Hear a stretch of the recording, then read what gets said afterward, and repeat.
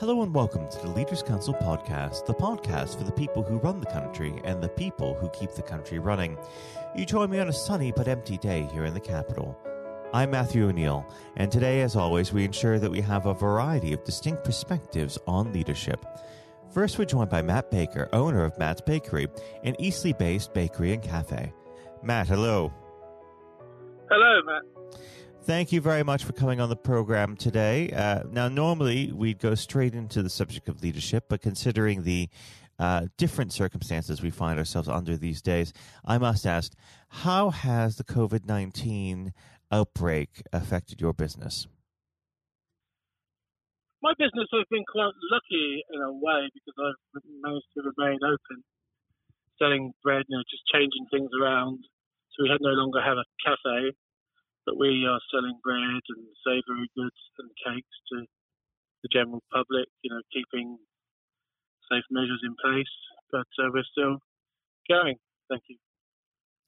Now, how have you had to adapt to the social distancing guidelines within your business? Well, we only let 2 customers into the shop at any time, and I've had to cut down on the amount of staff I have to serve them. But so I have a few staff on the furlough scheme, but apart from that, it's been very lucky for me. I feel quite positive about things, to be honest. So you don't think this is going to have a long-term effect on your business? The wholesale side of my business has gone completely for the time being, and until pubs open again, we won't be providing those with the breads and stuff that we used to do in the past, but my shops seem to be ticking over nicely. We might as well move on to the subject of leadership. I always like to start this part of the conversation off by asking the same simple question.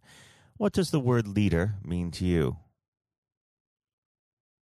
The leader to me is someone who is there at the front, basically. When I first started my business many years ago, it was the first time I'd actually been a leader, I suppose.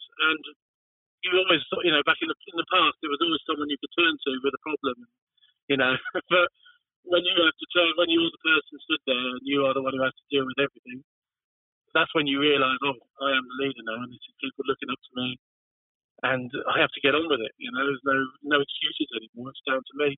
And the decisions are mine. Who I employ is mine. And at the end of the day, the buck has to stop with me because I'm the leader as such. What sort of leadership tactics do you use? As I say, I like to lead from the front.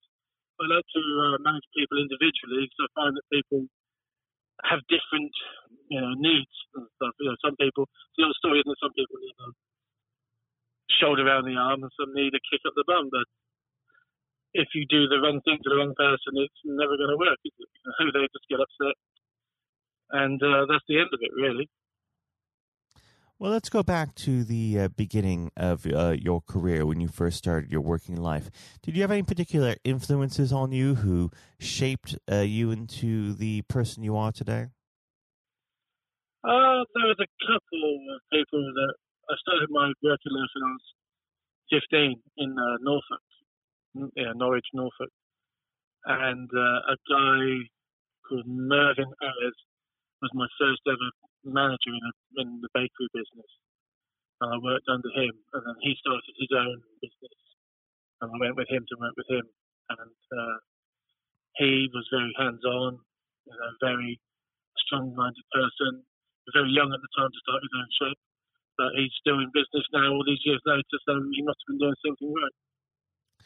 And do you take on apprentices within your business?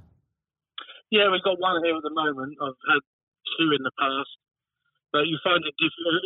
My business is very difficult to find the right people. I'd rather have a good attitude than someone who can get up in the morning, basically, than people with qualifications and stuff. So the guy I've got at the moment is, he's a good lad. He gets up in the morning, which is for the bakery business is very important. Now, of course, when it comes to mentorship and apprenticeship schemes within the bakery industry, are you having a good uptake in that? or is it hard to find apprentices at this time? Oh, it's impossible to find apprentices. They're like gold dust. The guy who came to me came to me via the local college, and as part of his college course, he started doing 2 days a week working for me.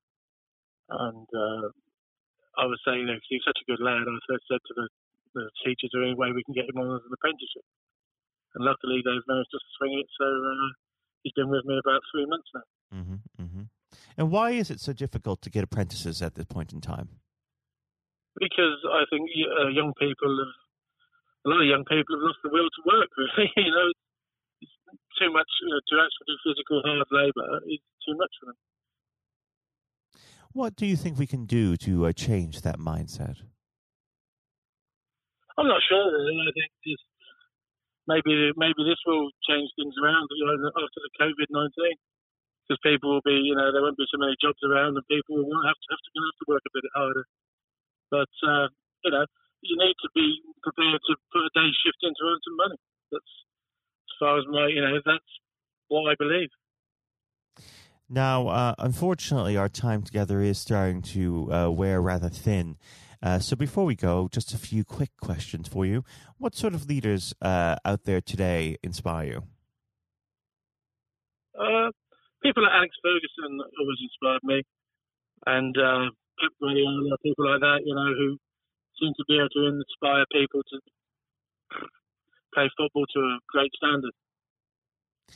And when it comes to your goal, your ultimate goal in business, what is that?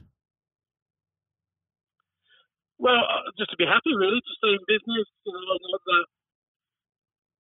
I'm not one of those guys who want to boat or anything, helicopters and stuff. I just want to stay in business, have a happy business life and a happy home life.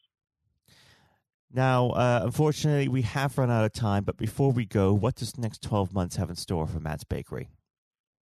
Who knows? Very honest answer.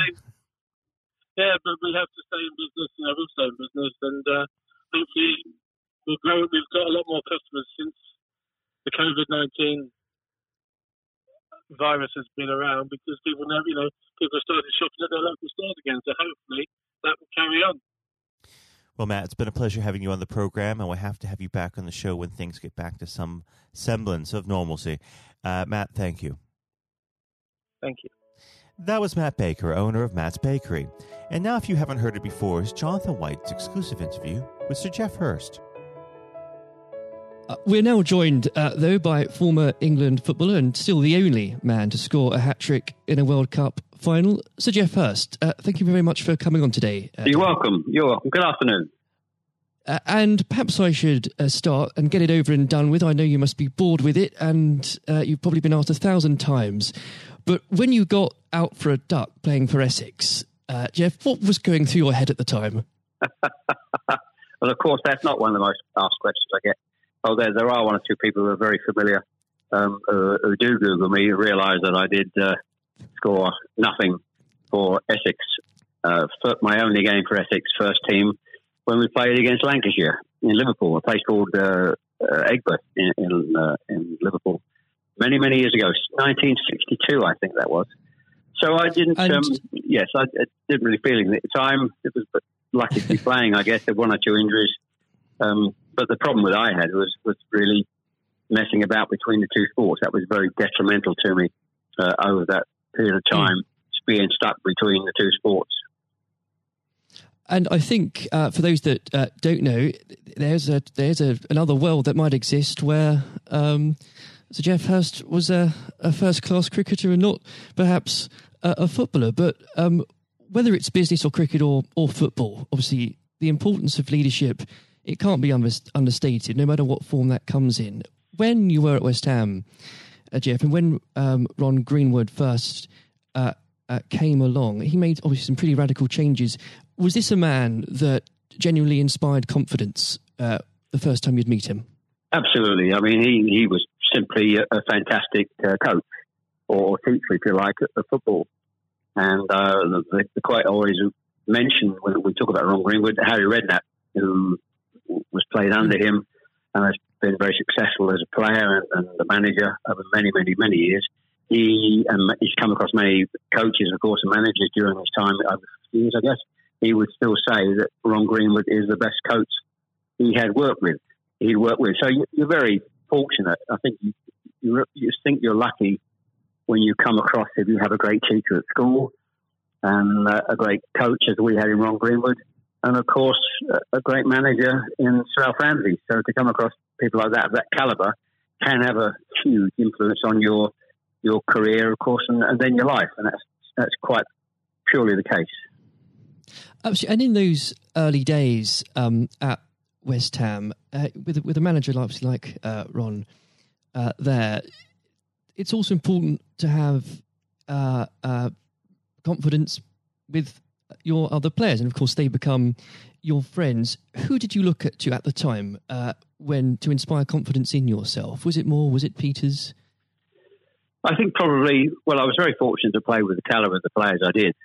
Again, extremely fortunate to play with the captain of England and West Ham, and Martin Peters, who was a fantastic player. And as far as Martin's concerned, I think sometimes he didn't quite get the recognition he deserved. What a wonderful player he was.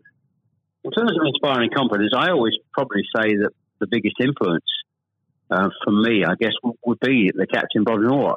Although he was only about 8 months older than me, he graduated through the system probably 3 or 4 years earlier. He played for England in 62, 4 years before the final when I played. And so he was more, looked upon him more as a senior player, if you like, not as a guy with the same age group as me.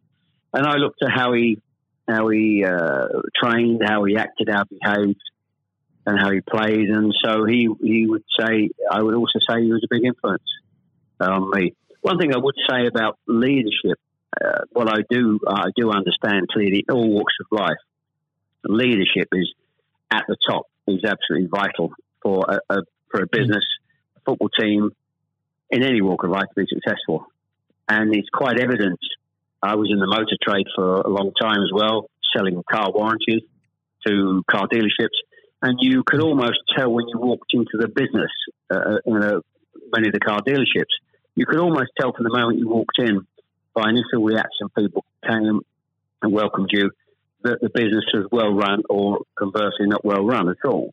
And so I understand the value and quality of leadership. And that's why I'm very fortunate to be involved in my career in those early days with two great leaders in Ron Greenwood and Alf Ramsey.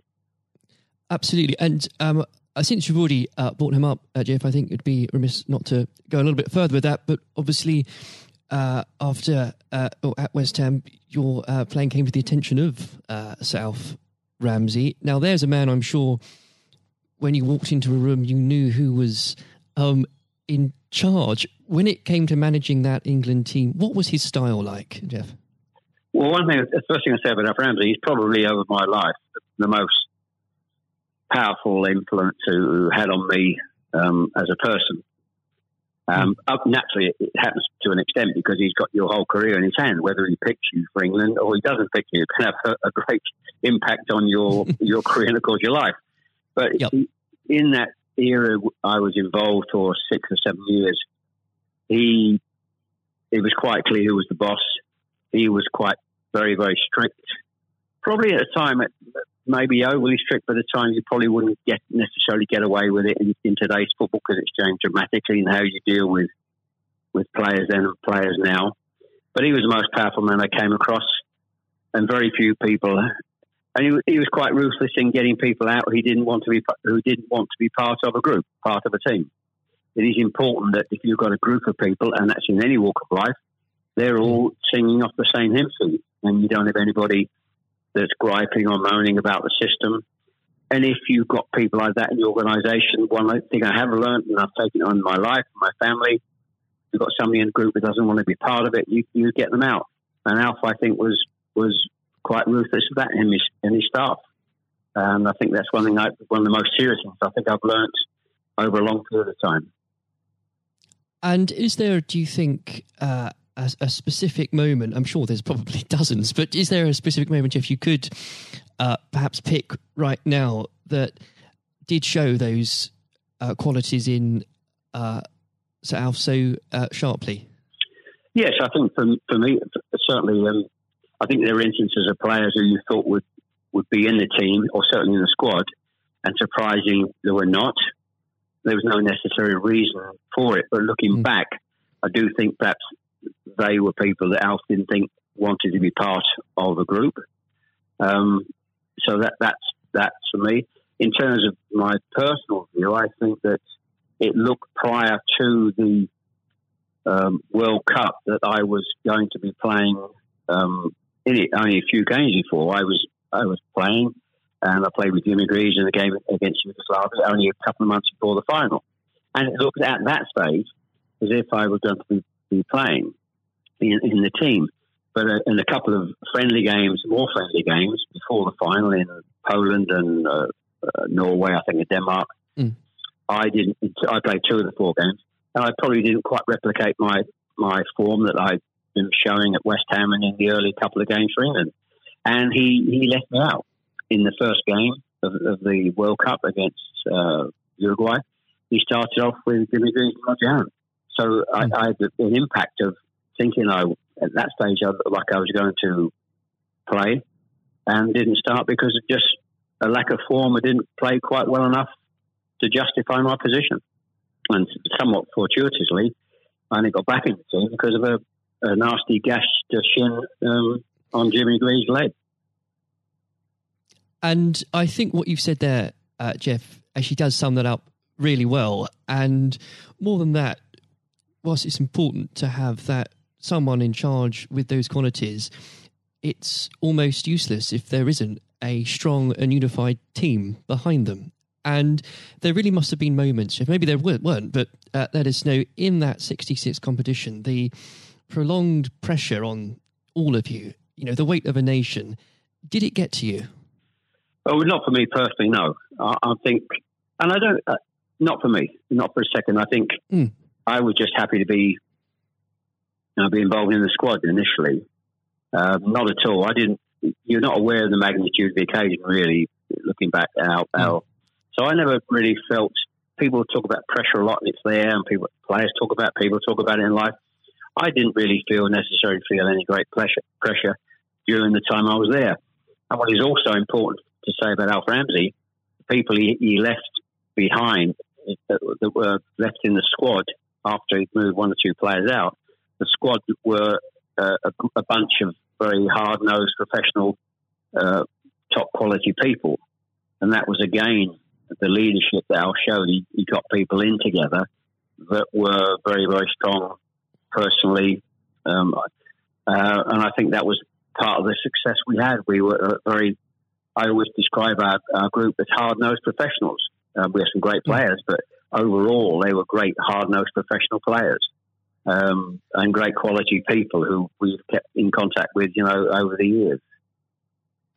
And Jeff, I've got to ask, and I'm not making this up, I've genuinely heard that people do ask you whether or not you realise there were people on the pitch at that moment. I imagine you were busy on something else. Well, I did some theatre shows last year. They've gone fairly well, and we're going to do a series of theatre shows, in fact, starting this week, over the next 2 or 3 months. And at the end of the theatre shows, we have about 20 minutes where we allow the people in the audience to ask questions. And I won't mention both. They're too long to talk about both questions. The other one's a really stupid one. It's too long for me to tell you. It's absolutely ridiculous. But the other ridiculous question I get asked, did I realise there were people on the pitch? And of course, I jokingly say, yes, I was just about to shoot to score the goal. And I looked round, put my foot on the ball, and looked round for a little while and said, oh dear, there are 6 or 7 people running on the pitch. So I've been asked that once at one of the theatre shows. So I make a joke about that and saying, yes, I put my foot on the ball and waited to just have a glance round, Maybe it does prove there are things such as stupid questions, really. Oh, yeah, there certainly are. I've got another one which I won't bore you into. It's too long to tell you. I was in a Jersey, or Channel Line, Jersey or Guernsey 2 or 3 years ago, and most stupid, irrelevant questions that absolutely nothing to do with football whatsoever, which was absolutely, but I can use that now because it is quite funny. Well, maybe another time then. But we. Well, you want me? I can tell you if you want. You got time? I can tell you if you want. Jeff, go on. Go. I think it would be silly if I said no at this point. Okay, so I was doing at a dinner in the Channel Islands, 300 or 400 people, black tie dinner, guest of honour. And this occasion, I was speaking for about 20 minutes, then allowing questions from the audience at the end of the evening. And there was usual football questions, and then all of a sudden I heard somebody at the back who asked a question. I didn't quite hear what he said. He didn't have the microphone with him, so I said, I didn't hear what he said. Can you please give this chap the microphone so I can hear clearly what he said? So the chap had the mic, and he said, when a turtle loses its shell, is it naked or is it homeless? Right. What a question. What a question. I think that would be definitely in the stupid category, wouldn't it? So we had a laugh about that. You've got to have a patient of a saint, I think, sometimes to put up with things like that. But then again, I found it amusing. I just found it amusing. In fact, some of the audience found it highly amusing as well. So it did make me laugh that day. If you can put up with my questions, you can probably put up with anything. But there would have become a point, though, Jeff, I think you were a young man when obviously this happened, when you must have realised that teammates, began looking at you for leadership. Is that something that occurred to you, or did you just realise that by one way or the other, people actually begin to look up for you for inspiration? Well, possibly. That's never really struck me until you've actually mentioned it now, quite frankly. It's a new question. Does anybody look up to me? I'm sure perhaps there are people who pay you compliments of fans of West Ham and Stoke, and of course England fans who I think probably it would be very immodest of me to suggest that I felt that somebody was looking to me for inspiration. You don't have to, but I will. It's okay for a third party to do it. Perhaps that may have been the case over the years. People look at you and maybe it has a helpful effect. But I do think you how you behave and set examples on and off the pitches, people must realise that has an influence. How you react and behave to situations on and off the field surely probably has an impact to younger players coming into the team latterly. Yeah.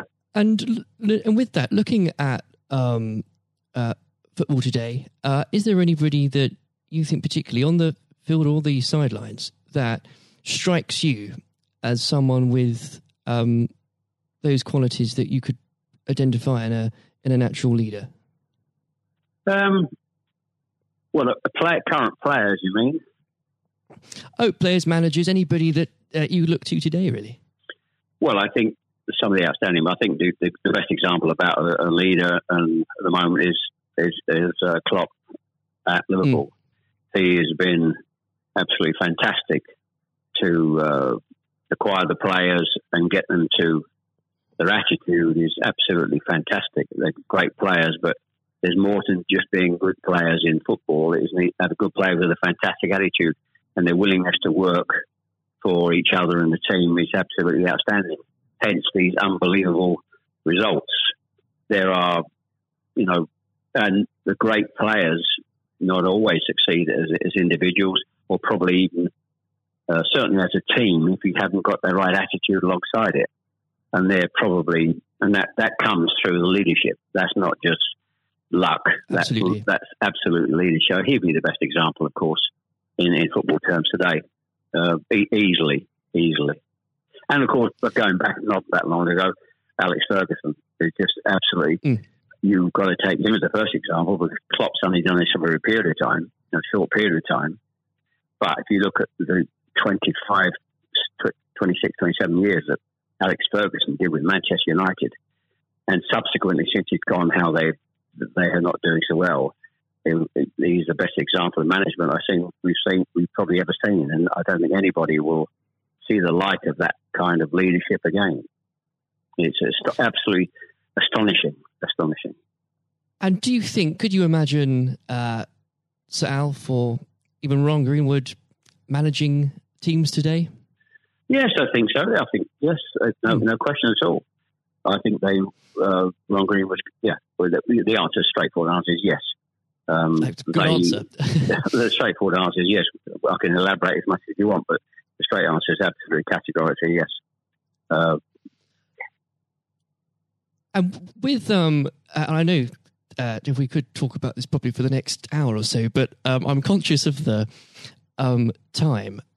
Looking back through your playing career, perhaps especially your time for England, who was it that struck you more than anyone else on the pitch that displayed qualities of not just leadership but companionship and level-headedness that you think that have stuck with you all these years later? Well, I think I was very fortunate, and I wouldn't pick any one player out. I think looking at that, so many, and that's why we were successful, because we had so many showing all those qualities that you just mentioned throughout the team. I think that was outstanding, and it's an opportunity to talk about all of them in that breath.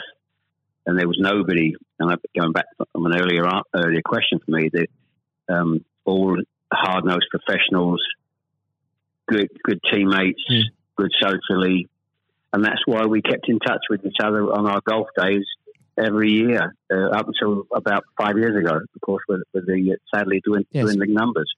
We still got on, our wives got on all together all those years later. It didn't just finish after 66. That reunion, that camaraderie, that team spirit, getting on with each other lasted for a long time. And I wouldn't, when you put those questions and how you categorise those, I would pick every one of the 11 players who you put in that category that were like that. There was nobody else. They were all outstanding. And I think that was a big part. I can't stress how big a part that was. And I've said that many times, for the success of the team. We have some great players. We have some great players, of course. But without the attitude alongside that, going back to an earlier question, we wouldn't have been as ultimately as successful. Exactly. Without that, the whole will never be greater than the sum of its parts. But with it, yes, the word is team. The word is team. Absolutely. And I always use the word team when I talk. Sometimes together, everyone achieves more, and that's the same in any walk of life. That's fundamental. And lastly, Jeff, looking if you were to give advice, and whether this is in sport or business or indeed any other walk of life, what would you identify, if you can, as the key tenet that you can't go without in terms of leading a team, no matter what that team is? Single-mindedness, dedication to the job, thinking about that role, that job in leadership all the time. It's a huge part of your life. I don't think you can switch off when you're in business at the top level or sport at the top level.